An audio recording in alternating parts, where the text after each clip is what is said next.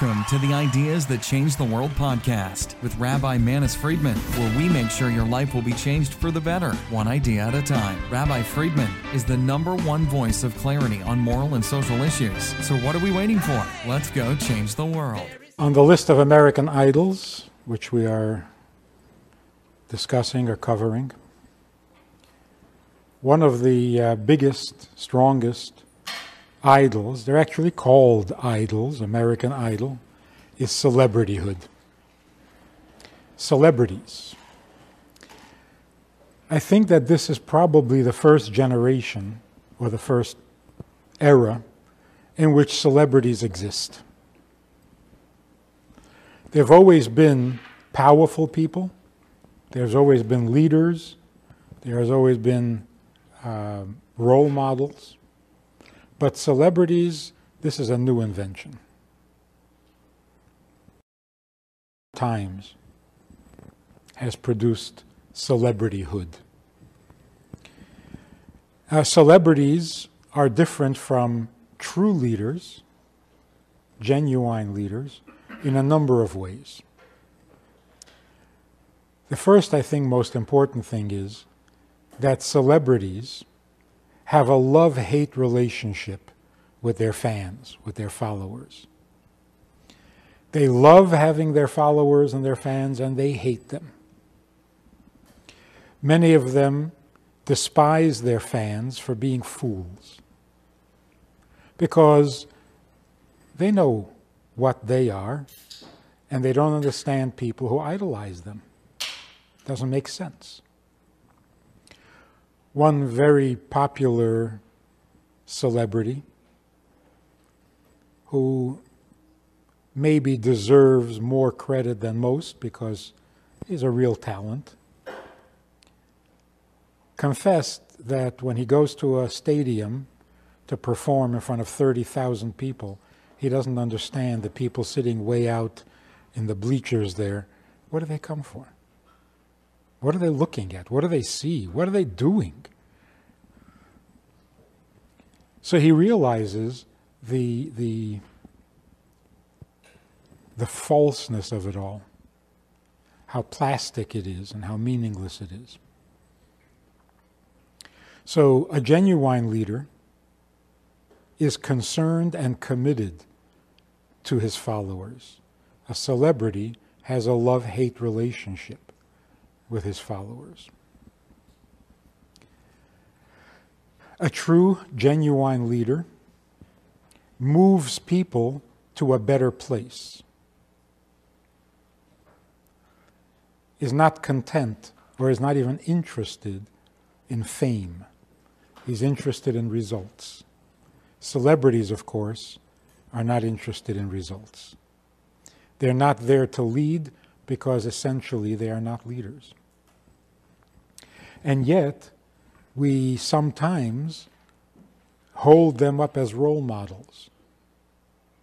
In fact, we even encourage them to be role models, which they can't do. To be a role model, you have to have a very high standard of personal values, personal virtue,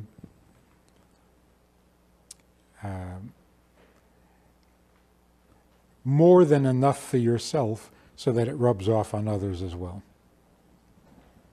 Celebrities don't claim to have that kind of virtue. So let's take a look at what real celebrityhood should be, both from the viewpoint of the celebrity and the viewpoint of the fans. What should we be looking for in a leader? Of course, there are many levels.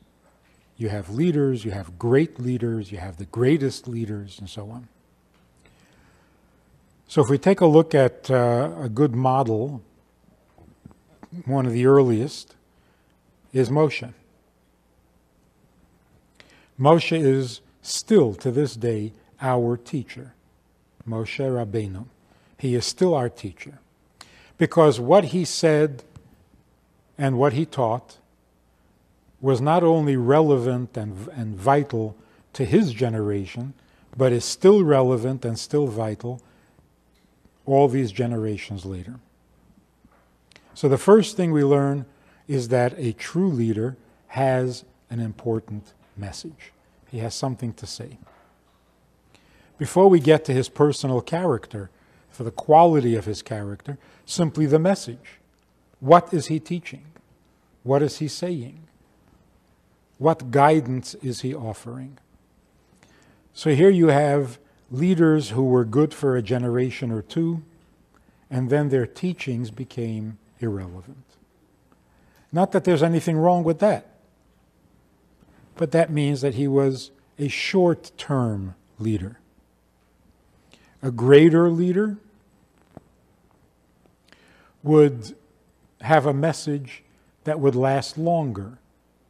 It would be more embracing of the changes that happen from generation to generation, and the message would remain relevant and vital. Something about the quality of a leader, which we overlook even in our genuine leaders. Nobody grows up, nobody is born being a leader of many. A person develops slowly, gradually. First, you are the leader, the master of your own fate, of yourself. You get married, you start a family. Now you are the leader of a group, a small, intimate group. Then people notice that you have something to offer and they come and seek your advice, and now you're responsible for a community. And from there you become responsible for a city, for a state, for a country, and then for the whole world. The sign of a true, genuine leader is that as he moves to the greater responsibility, he does not abandon the previous responsibility. He is able to add rather than eliminate what came before. So that a man who runs a country but has forgotten his responsibility to his family or even to himself is not the greatest leader. He obviously can't handle that role because it's costing him his family, which means he's not really equipped, because leadership should not cause any loss. It shouldn't cause anyone to suffer. Leadership means you have something to give, you have something to offer for all of those in your world, in your life. So if you have to start eliminating things, you're just not cut out for that job.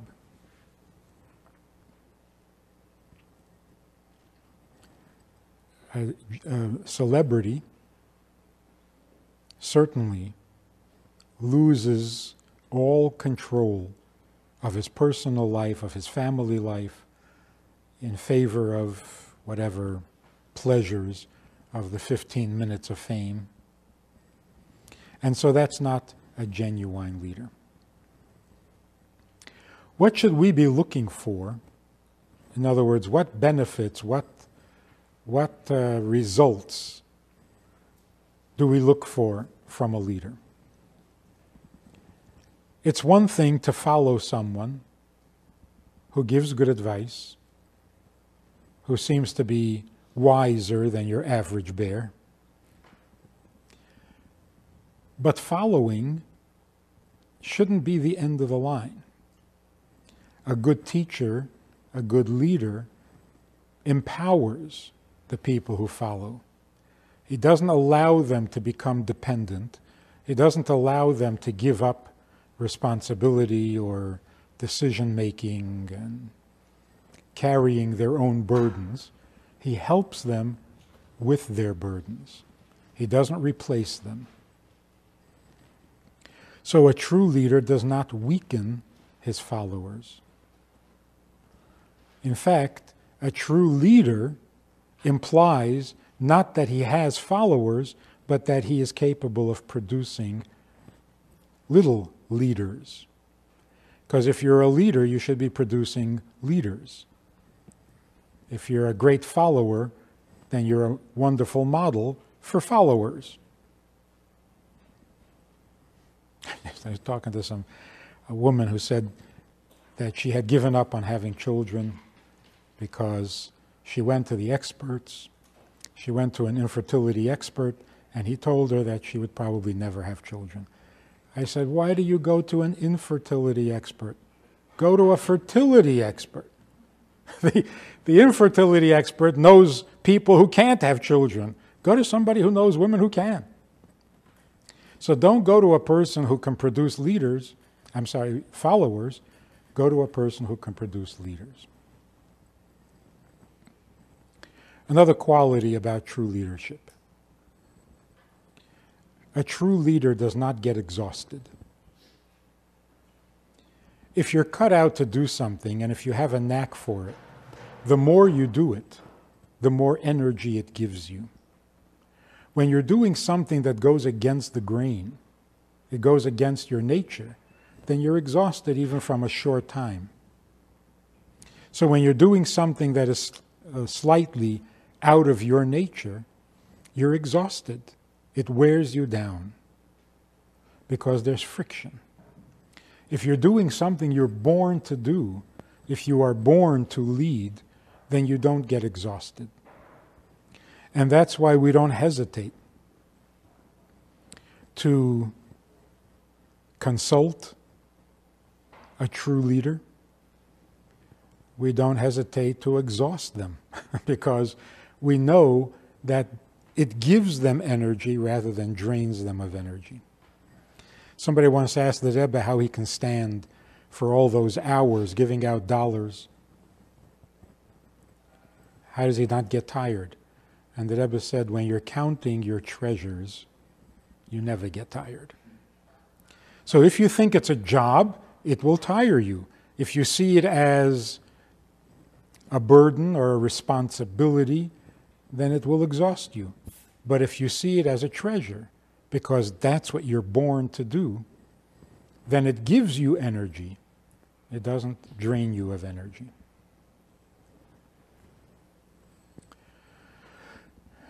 One final thing.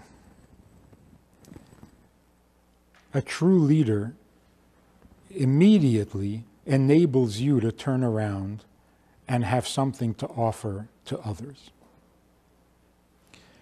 If you're studying a subject under a certain teacher, and after 5 lessons, 10 lessons, you go home and you see someone who has exactly the issue or the problem that you're studying, and you can't think of anything to say. You don't have any advice. You don't have any solution. After 10 lessons, something's wrong. Of course, you're not the expert leader yet. You're not going to take full responsibility but to have nothing to offer? A true leader has a message for the people that is immediately useful. Because if it is relevant and vital, why can't you share it? So sometimes we surprise ourselves. You go to a class or you read a book and you just barely understood it. You're not sure you even understood it. And yet when someone asks you a question, the idea comes easily to your lips because it just makes sense. You didn't realize how easily you assimilated those ideas, and now you have them to offer to others. I mean, the Rebbe put it in simple language. If you've learned an aleph, teach aleph. When you learn the bays, you'll teach the bays. But an aleph is an aleph. There isn't much you can do with that. A bays is a bays. But the idea, the principle of it is, when you've learned something valid, something true, something real, then of course you can turn around and share it. If you can't, it means that what you were taught was so vague or distant or irrelevant that you can't even put words to it, your own words to it. Maybe you can parrot what you heard, but it doesn't feel right. It doesn't feel like you're really giving advice, you're just spouting something. Now, the dangers of celebrityhood, both to the celebrity and their fans. Celebrityhood destroys life, it destroys people, it destroys a country's values. Because that which is false is not only disappointing, it's destructive. In a number of ways. If we follow celebrities, we are lulled into a feeling that we have some kind of a model, some kind of a direction, and we fail to look for real teachers, for real models. So after a couple of years, a couple of generations, you have a country without leaders because celebrities have replaced them. Not by themselves, but by our own failure. Because we are enamored with celebrities, we don't bother seeking true leaders or creating true leaders. A leader can't, a true leader, a true role model, can't impose himself on people, and wouldn't. So the only way a real leader develops is that people seek his advice or seek his teachings, and that makes him the teacher. He can't impose it, he's not a dictator. So if we don't go looking for the proper role model, there will be none. They won't exist. So we have pretty much a society in which there are no role models. Even when we elect a president, we don't know what we're looking for. We don't recognize the quality or the character that we vote for because we're looking so superficially. We're judging so superficially out of habit. If you idolize a celebrity, how are you going to become a maven to understand who a true leader is and what it takes to be a true leader? So even our voting, even our choice of political leaders is very poor. By the way, the difference between a political leader and a celebrity is slowly disappearing. Celebrities are becoming political leaders, and political leaders are becoming celebrities. Now they shouldn't be. They shouldn't be. A political leader wields too much power to allow a celebrity to get to that position. A political leader has power. A celebrity only has popularity. So on the one hand, by allowing celebrityhood to replace real leaders, we become impoverished in the leadership field. We don't produce leaders. Those who should be leaders are unheard, unknown. The effect that it has on us, if we look up to people who may not even have the morals and the qualities that we do have, so we're looking up to people we should be looking down at. Well, what does that do to our own value system? What does it do to our ideals, to our morals? It's a terrible thing. So we actually degrade ourselves by giving attention, energy, thought to celebrityhood. We know young people who become celebrities not only ruin their lives, but often cut their lives short. Suicides, overdose, because it's impossible to live that way. It is so false, the role or the identity is so false that it destroys the people. And yet we find ourselves looking up to them as they are destroying themselves. Well, this leads to a lot of depression. If the most popular, the most famous, and the most rich can't seem to find joy in life, what chance do we, who are not part of Hollywood, what chance do we have? They have all the glamour, they have all the wealth, they have all the fun, they have all the opportunities, and they kill themselves. Well, life stinks. What will it take to have a good life? So by defining them as their lives, as the good life, and then watching them deteriorate in front of our eyes, that's really depressing. So if we are an unhappy society, it's probably because of celebrityhood. We build up the straw man. We say, this is our idea of the good life. And when that turns out to be a disaster, where do you go from there? Settle for a bad life. So we have to be very careful where we put our admiration. What it is and who it is we admire. What is the proper? If that's the idol, what is the truth? What is the true form of popularity? So, we already mentioned, number one, the person who should be properly popular is a person who has an idea, a vision, a view of life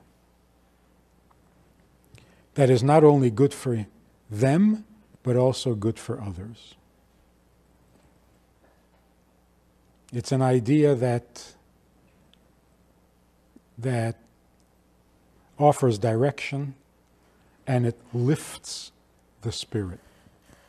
It doesn't pamper, it doesn't pander, it lifts. It moves you, it forces you to move to higher ground. It forces you to be your better self rather than your lesser self. And that's just minimum. Ideally, a true leader causes you to be better than yourself, better than your best self, because his ideas are new to you.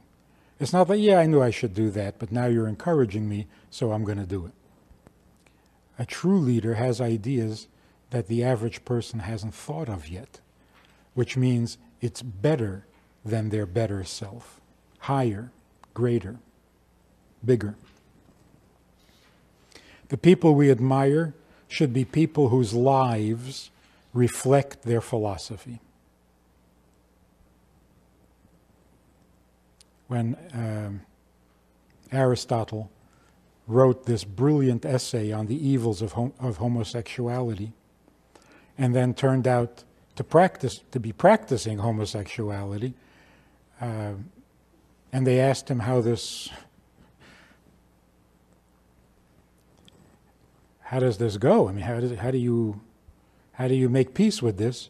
He said, Aristotle the philosopher is not Aristotle the man. So admire me for my philosophy. We don't do that. There's something unwholesome about that. If you can't admire the man, then you can't admire his philosophy. Now, his philosophy may be correct, but then you admire it because it's correct, not because it's his.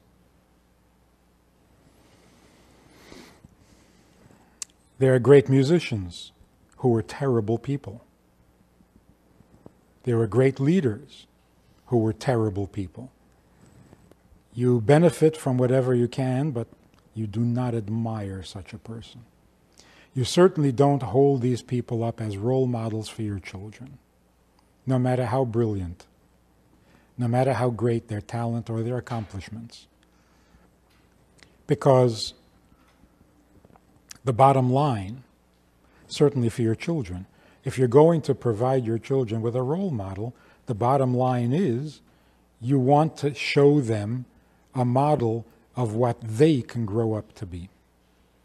And if the model is a mixed message, then better not to have them at all. You can't really tell a child, I want you to be a philosopher like Aristotle, but I don't want you to be the kind of man he is. It doesn't work. So we want our role models to be consistent. We want their lives to reflect their message. No matter how great the message is, if it isn't even working for them, how is it going to work for anybody else? And finally, no one can be a role model, no one can be a teacher, no one can be a true leader who isn't himself or herself a follower. A person who is only a leader is dangerous. You have to know before you choose a teacher or a leader, you have to know who taught him and who is his leader. And if he has no authority over him, if no one can tell him what to do, if he doesn't attribute his wisdom to where it came from, if he's not humbled by it, then he is not a leader, he is a dictator. He is a user. And he will take advantage of his advantage. And that's not going to be good. So, the greatest leader is someone who has the greatest message, who lives his message, and who produces people who can lead, not just followers. And probably the reason he can do all of this is because he is a follower, because he is humble enough to attribute his teaching, his wisdom, his goodness to someone greater than himself. I don't know if I've ever mentioned this before, but I was growing up in Crown Heights, and I really didn't know what a Rebbe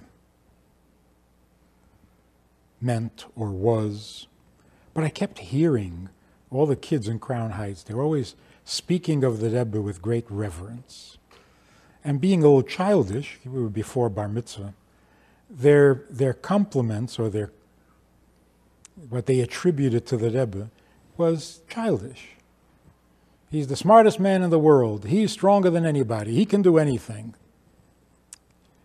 But it was intriguing.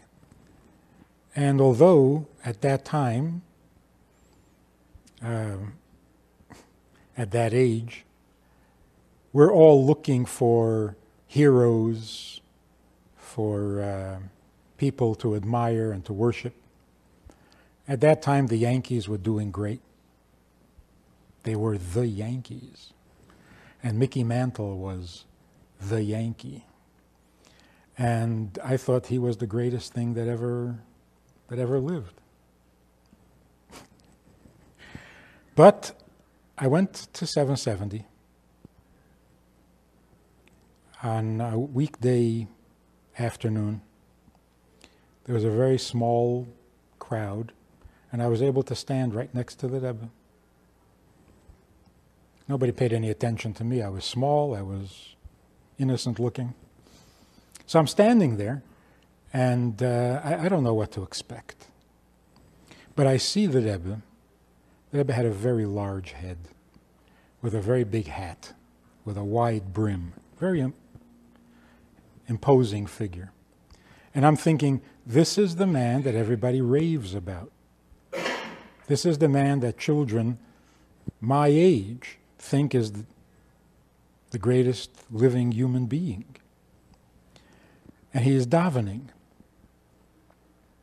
And then at this point in the davening where you bow, the Rebbe bowed.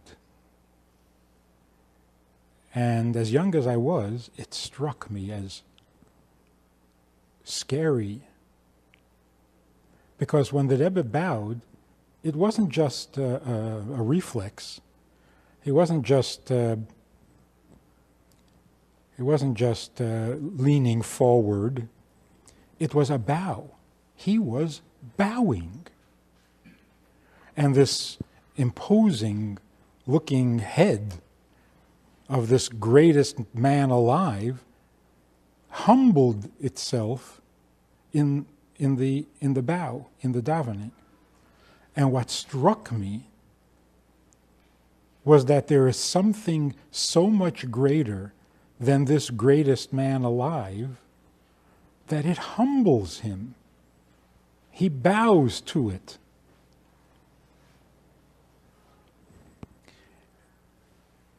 And I came away believing in God.